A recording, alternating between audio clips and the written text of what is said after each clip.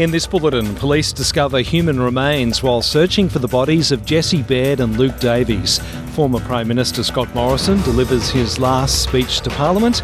And in football, the Matildas a game away from qualifying for the Olympics. With the latest SBS News, I'm Greg Davies.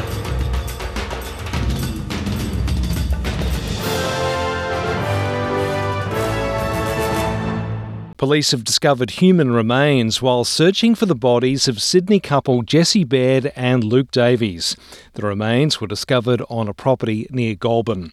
The New South Wales Police Commissioner is Karen Webb. This afternoon, detectives attached to Strike Force Ashfordby have located a second crime scene in Bungonia, which is a separate location to the scene that they had been searching yesterday and earlier. And at that location, we believe we have located two bodies. The families have been informed, and crime scene detectives have just arrived on scene at that location now. Senior police will meet with Mardi Gras organisers to try to reverse a decision to bar a uniform contingent from marching in Sydney's annual Gay and Lesbian Parade. The New South Wales Police Commissioner Karen Webb says she was surprised at the Mardi Gras Board decision on Monday night, which followed a serving officer being charged with the murders of two men.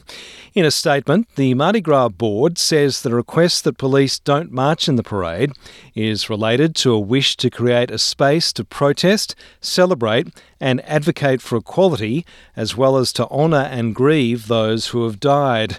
Prime Minister Anthony Albanese has told the ABC it is a time of grieving for the LGBTIQ+ community. It's been very good that the police have marched. It's come a long way, but I understand that the queer community in Sydney in particular are grieving what is an enormous tragedy. Former Prime Minister Scott Morrison has delivered his final speech to Parliament ahead of his retirement from politics.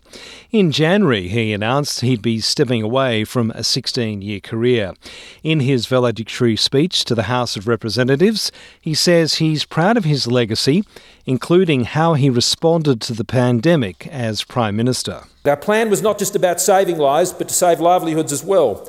And this was achieved with Australia emerging with one of the strongest economies through COVID. Our historic economic response kept 700,000 businesses in business. It kept more than 1 million Australians in work. And despite these unpredicted outlays, Australia was one of just 9 countries to retain our AAA credit rating. Our response was timely, it was targeted, and we responsibly retired measures as soon as it was prudent to do so. Another statue of Captain James Cook has been toppled in Melbourne. The City of Melbourne says CCTV captured 4 people cutting down the statue at 3:45am on Monday. The council has provided the footage to Victoria Police and is assessing the damage to the statue to consider if it can be repaired. In football, Matildas stand-in captain Steph Catley says she has no concerns about the Melbourne Stadium pitch the team will be playing on tomorrow to book a spot for the Paris Olympics. On Saturday, the Matildas won 3-0 against Uzbekistan, and the game in Melbourne, also against Uzbekistan, is the team's chance to seal Olympic qualification.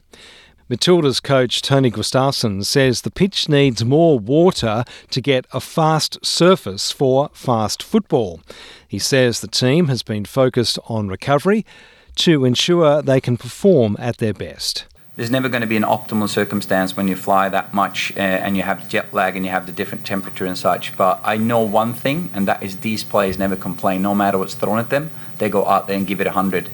From what 100 means, meaning no matter what they have, they're going to give that 100 that they have on that day. And I know they're going to do that tomorrow as well. I'm Greg Davies, and that's the latest SBS News.